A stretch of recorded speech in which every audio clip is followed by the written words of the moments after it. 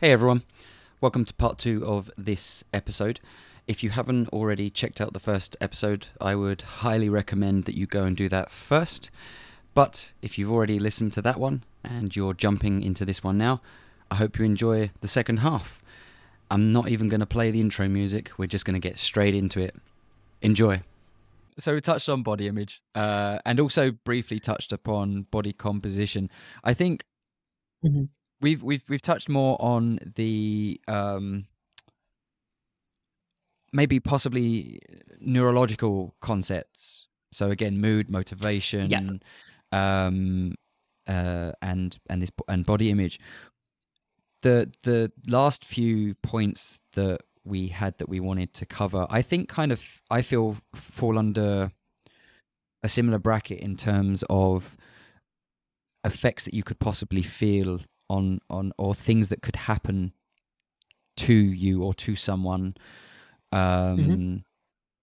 during different phases of the menstrual cycle. So I think for a lot of people, hunger is one of them. So not necessarily feeling hungrier, although that is something that can happen, but the difference, the fluctuation that can happen. What is one of the most common things that you experience with people that you work with, and also again on a daily, regular basis? And also, I want to be careful because I don't want to phrase this in a way that makes people think that this will happen to them. Because if there's one thing through my limited knowledge and understanding is that, everyone is quite drastically different at times. And by thinking or someone telling you something that is going to happen, that might not be the way that you respond or that you feel. But if you think you're going to feel that way, then you will feel that way. So you'll create that. So what about hunger? What are some of the things that someone could possibly experience? It can go both ways, to be completely honest. You do see some of the responses are immediate nausea, basically. And people, typically we associate nausea with an inability to eat. That is very much a thing. Sometimes it produces a pain response where we do see this bloating and this reduction in digestive processes, which means that somebody doesn't want to eat. So we can see nausea as a result of that. On the other side of it, from a sort of endocrinology point of view, so actually looking at fluctuations in hormones and things, kind of going back to this estrogen signaling and the reduction of that during a certain phase, we can see, and again, you made a really good point there, because I'm going to say this, and then people are going to be like, oh, well, it's my time of the month, I can do this and this. We do see sort of reductions in leptin signaling and changes in ghrelin. So leptin and ghrelin being, they're typically classified as the hunger hormones, but it's something that drives appetite and blunts appetite potentially. So leptin being this sort of the brakes, if you will, and ghrelin being the accelerator. And we do see leptin signaling reduce sort of during this luteal phase. So typically when it's when progesterone starts to creep up. So in the graph, you've got the follicular phase and the luteal phase, and the progesterone starts to come up like this. And if the gap between the follicular and luteal phases is like that, this line down the middle, progesterone really shoots up. And when progesterone shoots up, that's when we start to see, typically, again, this is in some individuals, not everybody, we do tend to see leptin signaling decrease. So as that progesterone jumps up, so towards the end of the follicular phase and towards the start of the luteal phase, which in theory and in application would mean that appetite is increased, or your actual ability to put the brakes on how full you are is inhibited. So I typically call it the blurring of satiation. So your actual ability to tap into when you are satiated. So if a meal, let's say your typical dinner, maybe smack bang in the middle of a follicular phase, very much satiates you. You are full, you are satisfied, you can go to bed, you're good. Shift that to the start of the luteal phase. You finish your dinner, you're still ravenous. You know full well that that meal can actually satiate you in a different period of that month. It's actually just the ability to put the brakes on the appetite. So your ability to actually cue into when you're satiated, and bear in mind the volume of the meal hasn't changed. So the volume and the capacity of the stomach hasn't changed, and you're still actually getting that muscular feedback within the stomach and that actual ability to provide the contractions at the stomach and, you know, actually have the capacity filled in the same way. It's just that, oh, am I still hungry? Am I going to keep going? We kind of have this blur or this sort of block on keep going. Like we just want to keep going and keep going and keep going. And again, I find with individuals who are very in tune, so a lot of my clients, you know, we do have very specific nutrition strategies, and maybe their nutrition strategy hasn't changed from week to week, but what has changed is they've come on their period, or they're sort of transitioning into this luteal phase. They'll say, do you know what, my appetite's through the roof this week. And then the penny will drop and they'll go, oh, I'm due on. So it's not necessarily that they act on it, it's just they're aware of it. And I think it really depends person to person. And there's lots of different things that you can do as a result of it. You know, some coaches place more food during that phase to sort of prevent people say it's to prevent binge eating and to prevent sort of overindulgence before they get like negative feedback of feeling sick because they've overeaten and things. But you really have to work with the person. You have to ensure that the strategy that you put in place for that phase is conducive to what the person needs. So often it's not actually an increase in food at all. Sometimes it's an external cue about the speed at which they eat their meal.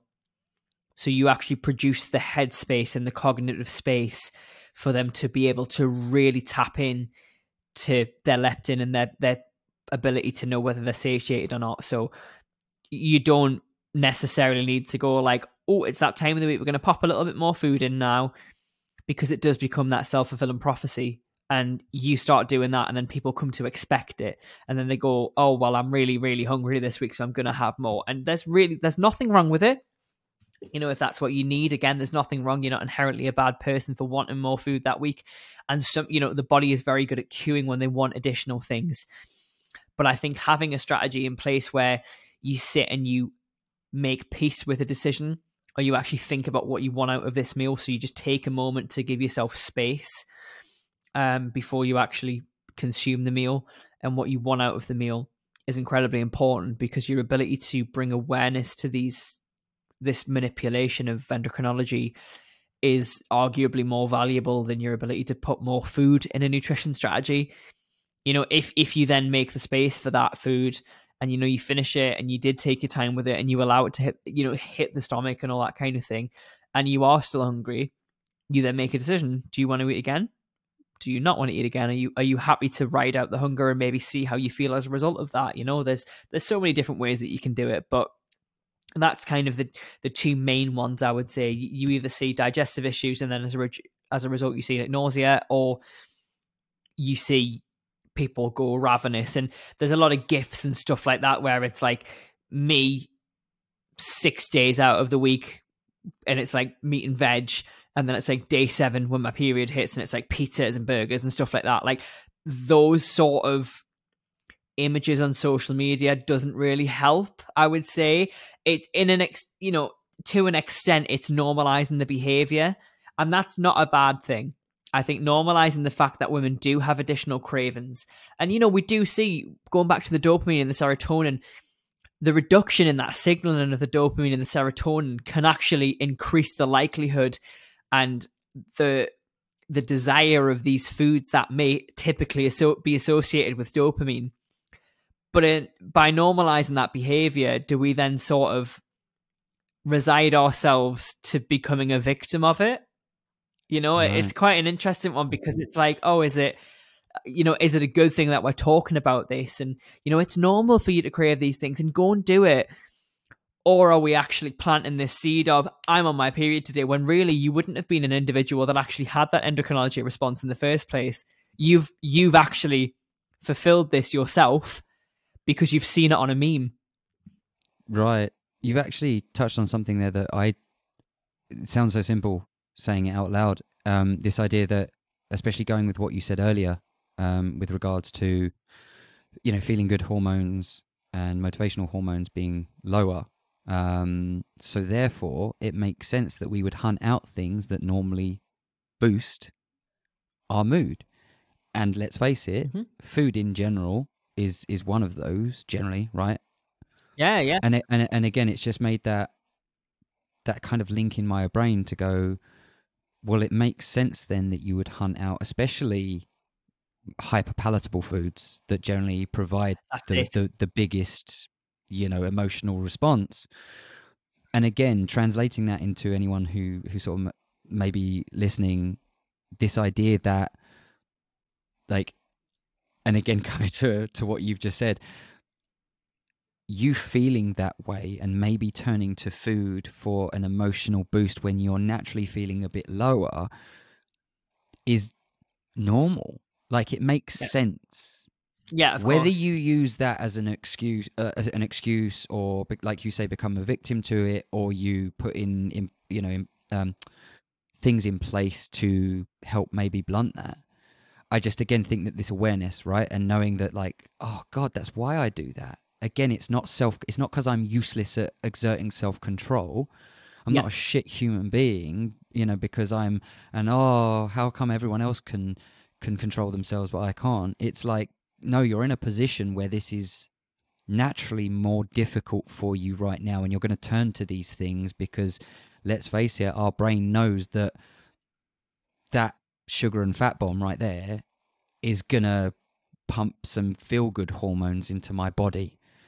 And of course you would then look for that, right? As a almost to some degree as an evolutionary evolutionary response, or a response just because you don't like feeling like crap and you want to feel better. So at that point, your body's like, can I have some serotonin, please? What are the things around me that I can do to do that, right? But then using that that way of thinking, you could go, okay, well, is there other forms of serotonin boosting activities around me? And this is one of the interventions that, as coaches, I think, and I would like to hear your input on this, but that you use. So when someone says, I have a problem with turning to food for emotional eating, and just to preface this with, I am not an emotional eating expert, I'm not someone whose main focus is that. But one of the ways to help with that is you go, are there other activities and other things that I can do that will provide me with that serotonin and make me feel better, so that I do not turn to food to fulfill that need?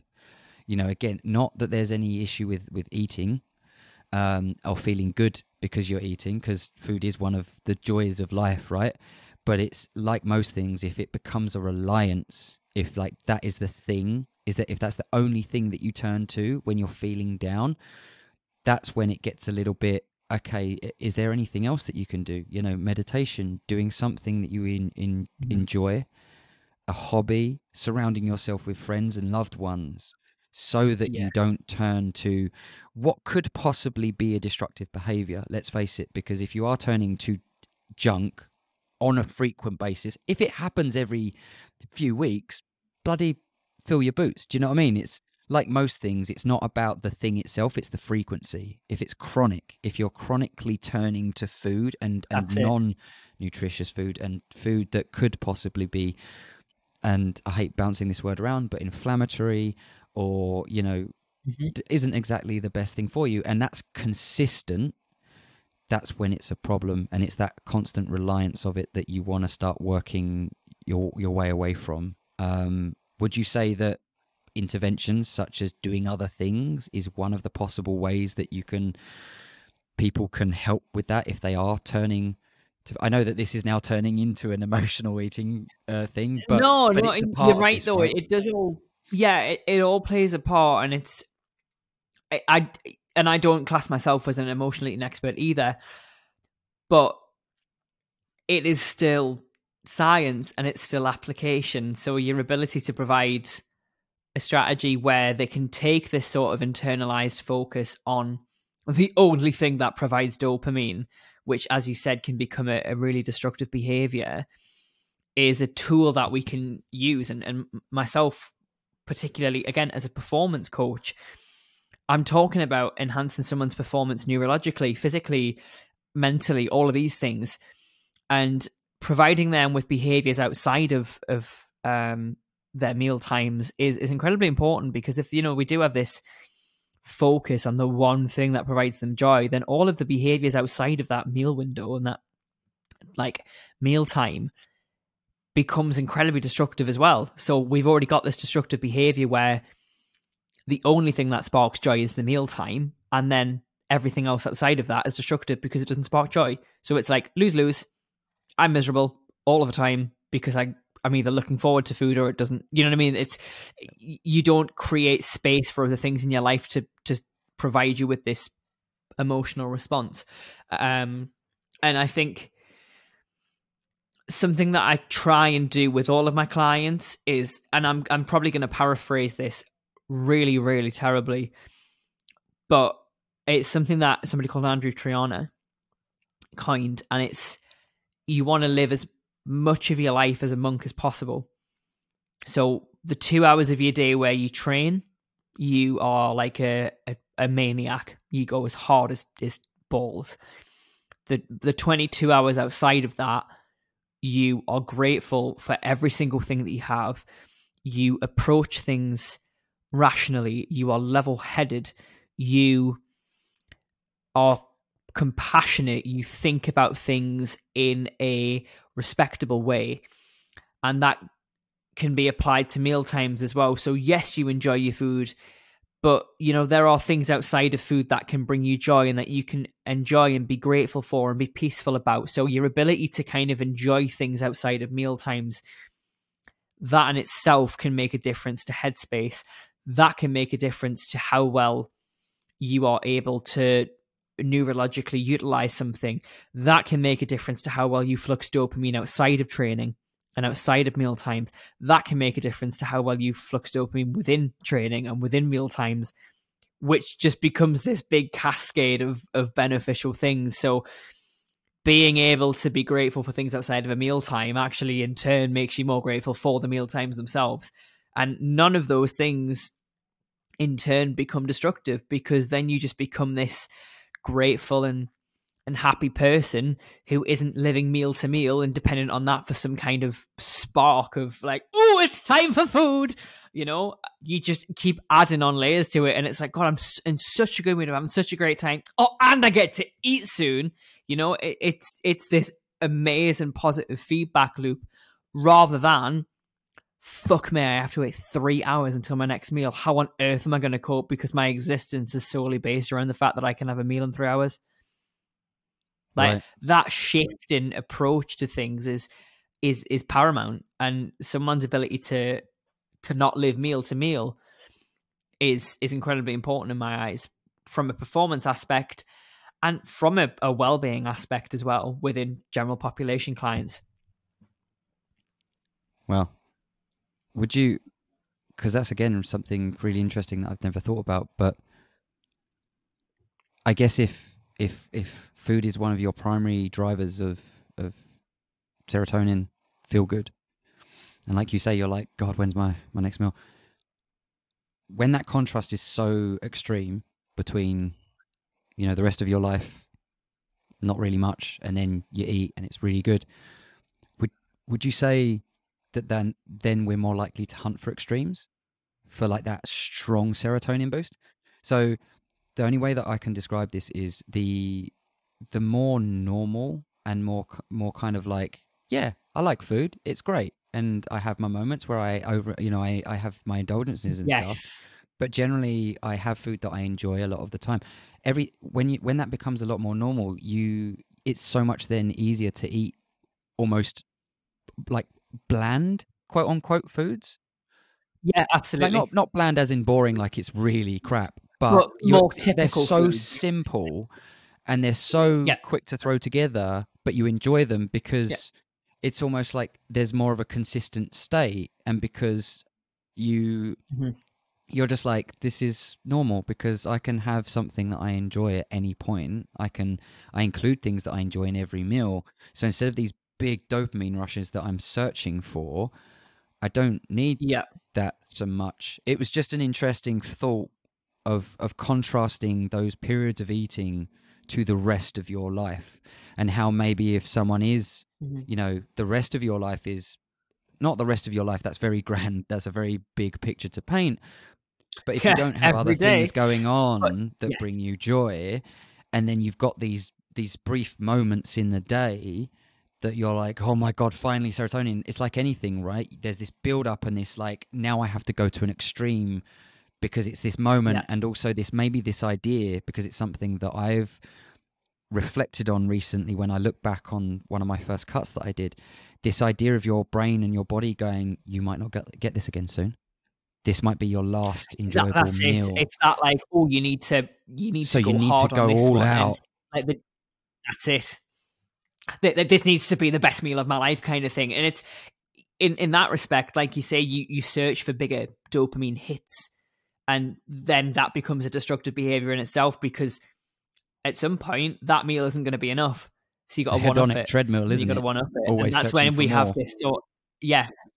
Yeah, and it's this, you know, destructive behavior where, you know, maybe binge eating per se becomes a very normalized behavior because that is what you need, or so you believe. That is the extent of food and the variety of food that you need to feel this hit of dopamine.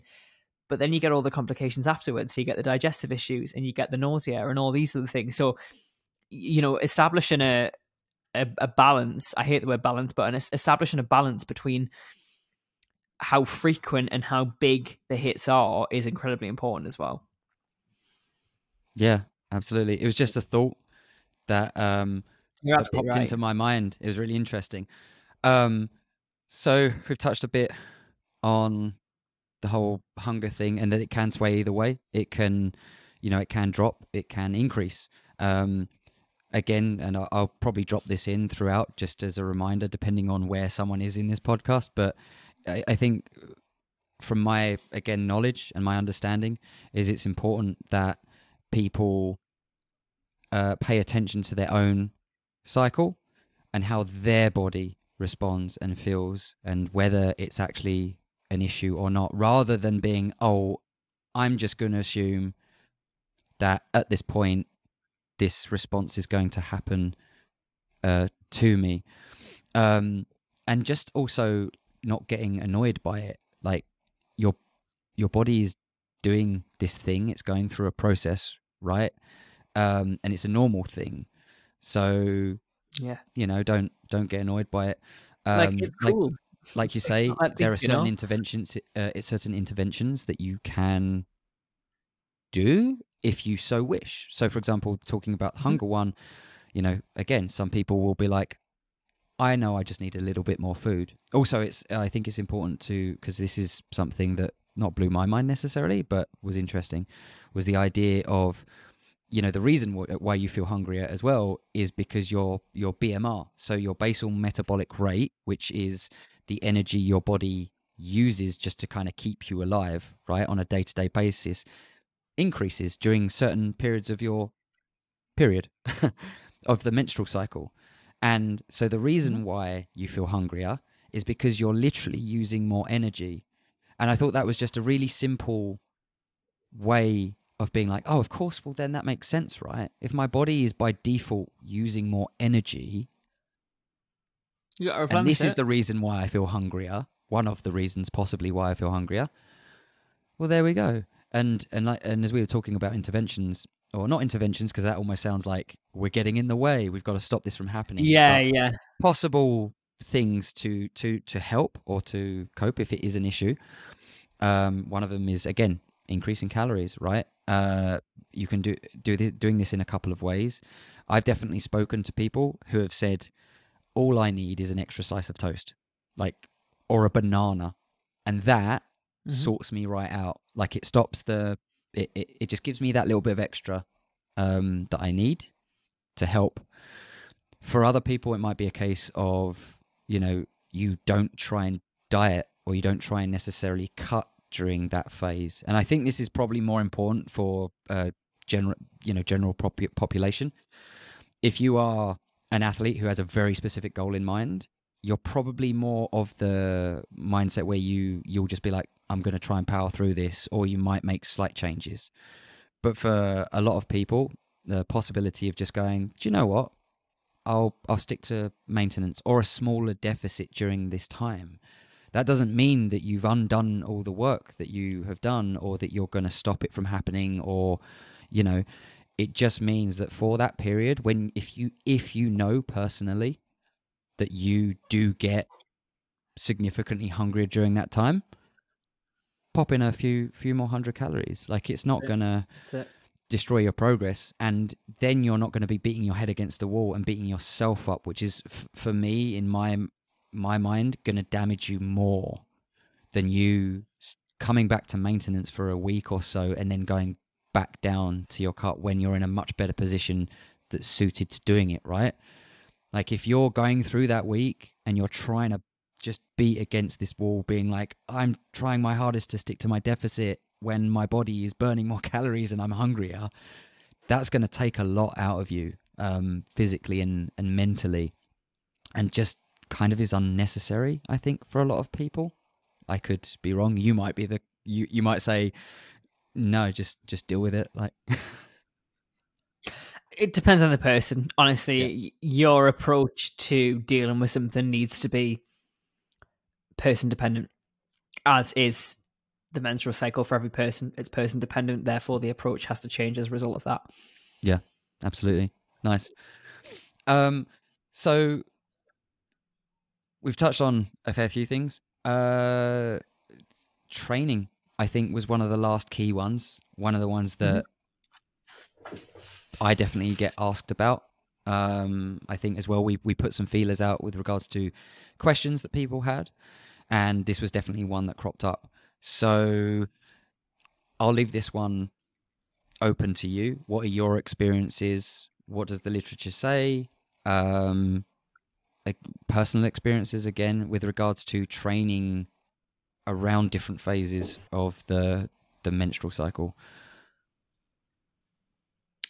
This one's a really, really interesting one, because honestly, I don't know if you are expecting the answer that I'm going to give. Oh, I don't know. And so I'll start with the literature. There's a really, really good meta-analysis, and there's a lot of memes and stuff like that where people are like, oh, you get weaker during this phase and you get stronger during this phase and stuff. And yes, there are periods where in theory that is true. And anecdotally, again, I have seen women typically struggle with their strength or whatever. The only mechanism I'm going to mention here is this circulatory response, where, we obviously have this increased blood flow to that region. And that therefore means that, you're probably not going to have as an effective and strong contraction due to that circulatory process. Typically it's not going to be as good to the intended muscle group. So let's park that. That's my first point. Okay. So this meta-analysis, it looks at so many studies. And the thing with literature is you could very, very easily pick a study that cements your point very, very easily. So if I wanted to just look at the studies, that maybe half of the studies that are in this meta-analysis, I could say with confidence that the literature suggests that during this phase, you are weaker, and during this phase, you are stronger. However, the meta-analysis essentially concludes there's no difference. It does not impact training. Now, we know that there are women who typically do experience this. So my rule is do not make any decisions on training volume, on training intensity, on training days until you have worked with the individual for 2 to 3 menstrual cycles. That's 3 months. Or would you say that if people are tracking their own, so obviously there's the Yes. context of working as a coach, but then for people themselves, would you say that is something that people should look at and maybe track, and how would they, what's like a good way of doing that? Yes. So the way that I do it as a coach and the way that I think individuals could do it, look at the week leading up to when you would typically come on your period. Have a look at, let's say we maintain volume and things like that. Have a look at general headspace around the gym, you know, how you feel about it, your general performance. Do you feel like you could push things to failure? Do you feel like you struggled? The week that you are on your period, look at the same. Track that for 3 cycles. If you find that there is a trend, so let's say the week leading up to your period, weak as piss.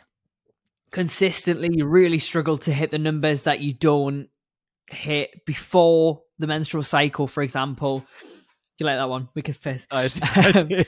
Yeah, I thought you did. If I do put this out as a video podcast, people will know how much I was cracking up. But for anyone just listening, sorry, carry on. That was interesting. Weak as piss. No, not at all. So let's say in the week leading up to that, you're a lot weaker than you are typically in that particular session, let's say. The week during, the opposite, whatever it may be.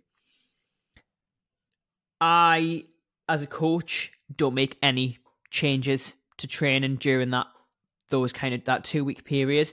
I look at the data and I look at trends with an individual around that, and I encourage women to do the same, because it's all well and good having a plan in place, and you know, we do see it, and you know, I really, really disagree with it, but we do see people market plans of training around your period, and they are generalized plans, and that to me is the biggest waste of money in the world. Like, what a fucking waste of time. You've got absolutely no idea how you're going to respond, and you need to N equals 1. Okay, N equals 1, and that is your sample size equals 1, and that 1 is you. You need to know how you respond during different phases of your period. So you buying a plan that tells you to push harder during one week and not during the other is horseshit. And you fucking bin it. Because your data is the most valuable data set you're ever going to fucking get. And you look at your own response to your own training, whether that is you really struggle to push to failure because of the discomfort around the midsection, or during that week where you're due on, you do have this bloating of the lower abdomen, and therefore it really affects your brace and your actual ability to maintain rigidity at the core. That's just an example. Maybe that is the reason that your power output reduces. Maybe it's that. Maybe it's to do with how much your estrogen reduces. So that estrogen signaling that I was talking about, maybe it's to do with that. And that's one of the proposed theories and one of the proposed mechanisms. But the truth is, everybody's menstrual cycle is different. So if we had one plan for one menstrual cycle, okay, times it by 50, because the variations across menstrual cycles is fucking huge. So my advice is, do not make any snap decisions. Take 3 cycles worth of data, act on it after 3 cycles. And I never, ever, with a client, make any changes to a program or an approach until I've got, some clients it's 2. If they've come to me and said, typically around, if they've maybe worked with somebody before, or they're very in tune with things and they're a certain type of personality, then maybe it's 2. But typically 3 cycles, I make a decision on it. Bottom line, don't believe any blanket statement that you read. You take your own data and you act on it based on how you feel. And that is pretty much what the meta-analysis says as well. Like, there's no sort of consistent pattern with it, just because there's so much difference between each individual. So you can't really, it's not that you can't, you shouldn't really give these blanket statements of I'm stronger during this phase and weaker during this phase. Like, you can periodize it, and yeah, it can work. You can have this sort of cyclical approach where you increase intensity at this week, and it can work for the individual, sure, but you don't know that it's going to work for you. So just take the data and act on it. I feel like that's almost such a wonderful place to sum up and end, because Yeah. would you agree that that statement with regards to, you know, tracking your data, tracking how you feel, how you respond, applies to everything that we've spoken about? Yeah.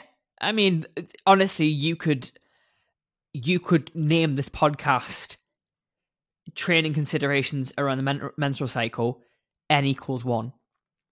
Because the I do it. only thing that matters, the only thing that matters is how you respond to it. It doesn't matter how your friend responds to it. If your friend doesn't get hungry during that phase, okay, good for them. Maybe they have something else. Maybe they get really, really bad cramp. Maybe you don't get the cramp. Maybe you get the nausea.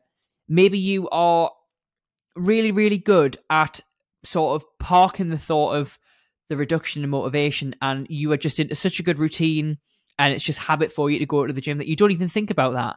But maybe somebody else that you don't know really, really struggles mentally with the idea that the thing that sparks joy in their life doesn't spark as much joy during 5 days of their life. There's literally so many different combinations here, and the only one that fucking matters is the one that's happening to you right now. So anybody that tries to sell you a program that reduces a very, very complex biological process down to you're stronger this week, you're weaker this week, you're going to be hungry this week, you're going to not be very hungry this week, is a fucking muppet. Round of applause, please. Again, for anyone listening, there was a signal for a mic drop there. Just because it's popped into my head, with regards to the training side of things, how would you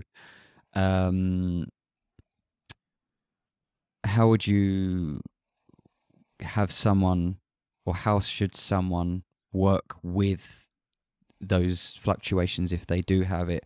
For most people, would it just be a case of just kind of do what you would normally and just be prepared that you won't be as strong, or you might not be as strong, or you might be stronger, and just go with the flow of how you're feeling on that day? Or would you and we're talking about sort of general population sort of strength training or exercise? So from an application standpoint, there's a lot of different ways that you can take this. And I think you need to look at all of the aspects that we've talked about. So talking about the cognitive standpoint, talking about the power output, talking about the physical sensations. Something that you can do, and something that I do with some of my clients, you can either get very specific in what the goal is within the session. So let's say an individual performs something at 50 kilos for 7 reps. You can specify, like, you are going to go in the gym, you're going to do the same load.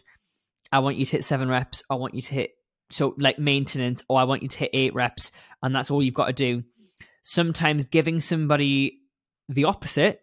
So, I want you to kind of hit this bracket, so this range offers a positive benefit as well, because that allows them not to fixate on one number, and it gives them a little bit of headspace to do whatever it is they're capable of. Some people don't cope well with that at all, because that, to them, blurs their actual ability, because they've got this rep range where they're like, oh, I don't know where I'm going to fall in it. So you actually produce a negative effect as a result. So sometimes getting specific is great. Sometimes getting generalized is great. The thing that I would encourage females to do during a period where they want to work with their period is set their intention of the session before they get to the gym. So before you get there, you're not floundering. You're not going like, oh, well, I do have to remember that I'm on my period. Set the intention and what you want to get out of it. So when you go to the gym, do you just want to train? You don't care if you hit failure. You don't care if you hit your numbers that you hit previously. You set the expectation and you make peace with it. So expectation, make peace with it. As for training around the period, I'm a big advocate of progression across several modalities. I would say if you are typically an individual, again, this is a very, very generalized comment. If you're typically an individual who struggles with, let's say, power output during the menstrual cycle, during maybe when you're actually on your period, look at a different variable. Look at something like workout density. If you are struggling with the idea of being in the gym, or you're struggling with power output, or whatever that is, or whatever it is that is maybe falling as a result of being on your period, maybe try and get your session over and done with quicker. Maybe perform exactly the same as you did the previous week and just progress in another modality. Maybe increase the workout density to get more work done in a shorter period of time. That isn't necessarily going to compromise power output. There's a lot of literature to suggest that you can reduce rest periods and perform in a similar sort of intensity. Some people can't deal with that, but look for progression in another respect. Maybe your execution can really improve during that period, pun intended. You can not look at progressing set numbers and load, thank you, but you can look at your execution. You can maybe look at the neurological aspect and the mind-muscle connection of something. Maybe you typically really, really struggle to connect with your quads on a leg press. Maybe you can spend that time rewiring a neurological process where all you think about is how you actually activate the quad during that press. And then you've got a very, very different style of progression out of the session that maybe it wouldn't be placed particularly well within another session. So maybe on a day where you do feel really, really strong, all you want to focus on is pumping up those numbers, and you're confident that you're actually performing the movement consistently.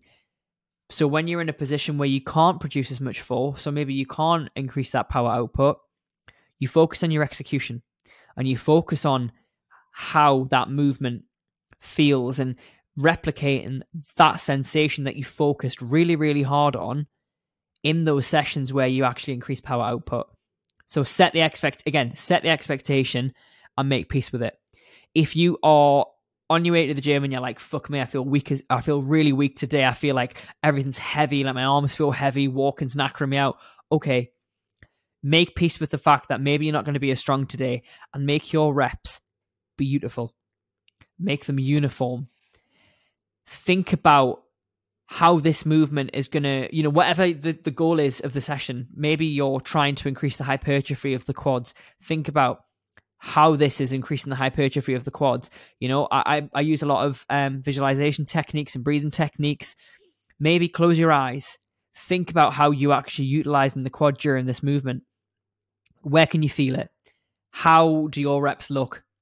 Film your sets. Maybe think about the execution of it. You don't necessarily have to pump up numbers in every single respect.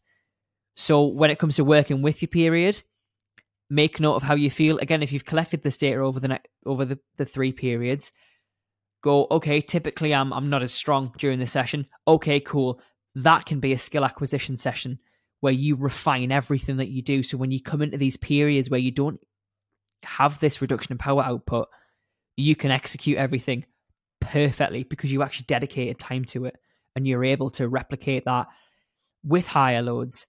And as a result, you get more of a hypertrophic response within the quad muscle. So that session that could have been completely wasted because you were unable to increase that power output and progressively overload the session, you've just made the subsequent sessions even better because you actually were able to get something out of the session because you set the intention and you made peace with it. Right. Gonna get that on a t-shirt. There are just a picture of you doing this.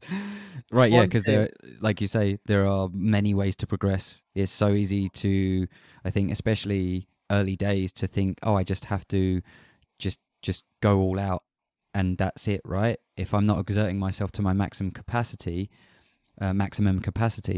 then I'm not exercising or I'm not working out. Whereas what you grow to realize is that, like you say, there is skill acquisition, there's volume, there's heavy loads. And sometimes, like, just going to the gym and moving your body and having, especially if we're talking about strength training and resistance training, having that still provides you with a whole host of benefits, even if it's not your most fantastic session. Like, you don't have to just be pushing progress all the time. And in fact, someone's progress might be going to the gym more consistently. So even if you go and you're like, do you know what? I'm going to lower the weights a little bit, and I'm going to take a bit more time. I'm going to maybe get a bit more of a squeeze. I'm going to really focus on what it feels like to move my body, how my body moves for me, how it allows me to make these movements. And I'm not even going to push it. I'm just going to feel the blood moving through my body. That's still a good session. I think this is where maybe the goals of our clients and the clients that we work with are different. You generally work with people who are always like, who want that progression, right? Like that's that's a priority. Yeah. Whereas for myself, the people that I often work with are the people who are sort of more getting started. And so it's like, not every session has to be driving. Like, remember that also exercise can be an expression of love or joy or happiness of moving your body. Like, that can be it can be an enjoyment as of itself. Like, you can do it just because moving your body and feeling that contraction and feeling that blood going through is enjoyable. And if that means taking a lighter session, because then you get the benefits of afterwards, right? You feel good because you've moved your body. You are then pumped full of feel good hormones, which then means you're probably more likely to treat yourself better after the session, eat well, sleep well, feel better when you're around loved ones and friends and family. Like, not every session has to be about, ideally you will progress over time, but shit sessions happen as well. Like, and it's okay to tap into tap into the awareness of yourself and be like, I know myself now that realistically this isn't maybe going to be a great day. Sometimes it turns out the other way. Sometimes you feel like absolute crap and you have a banging session. But also being able to go, do you know what? Today, just going to move, going to enjoy that movement. I'm going to breathe. I'm going to focus on my breathing, almost using, to some extent using it as a meditative practice, and just being like, because I know that I'm going to feel good afterwards. That is a perfectly legitimate reason for still going into the gym. And in the context of what we're talking about, the menstrual cycle, just being like, I can feel it. I can feel that today is not going to be my strongest session.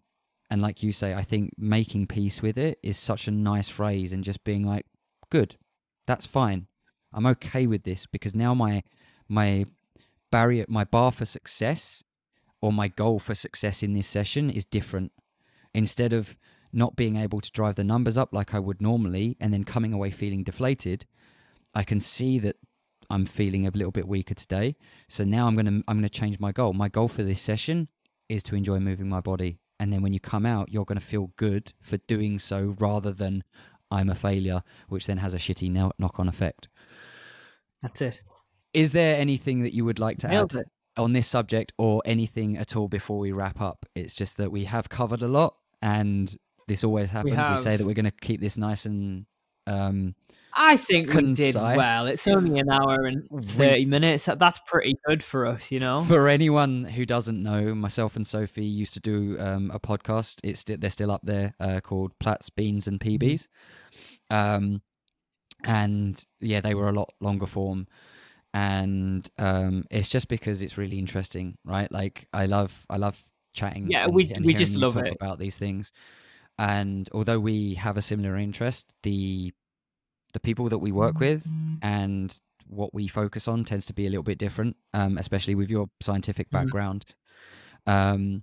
So yeah, the discussions end up going on for quite a while.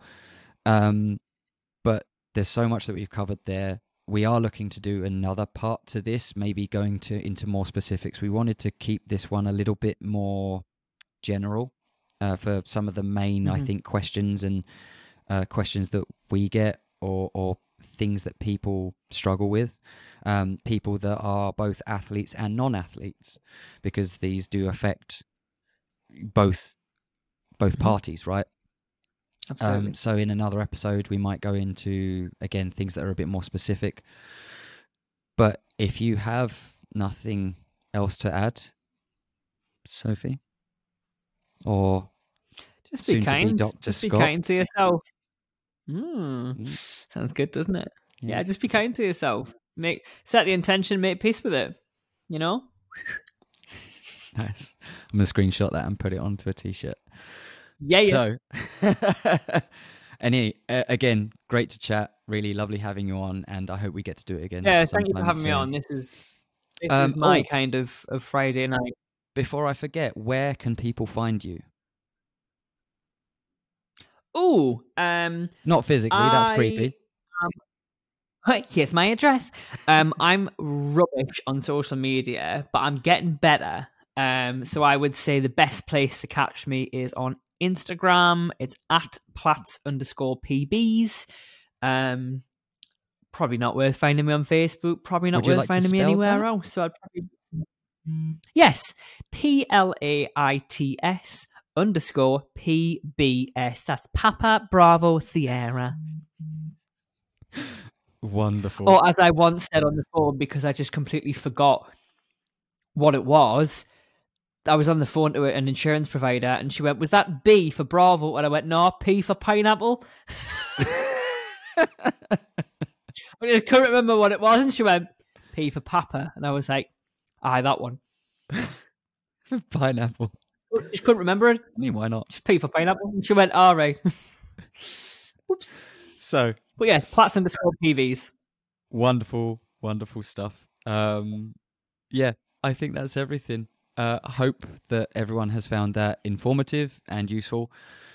Please, please, please feel free to send either of us questions or chat to us about this stuff. We find it super interesting, and yeah, we hope that it has been enlightening and enjoyable for you to listen to.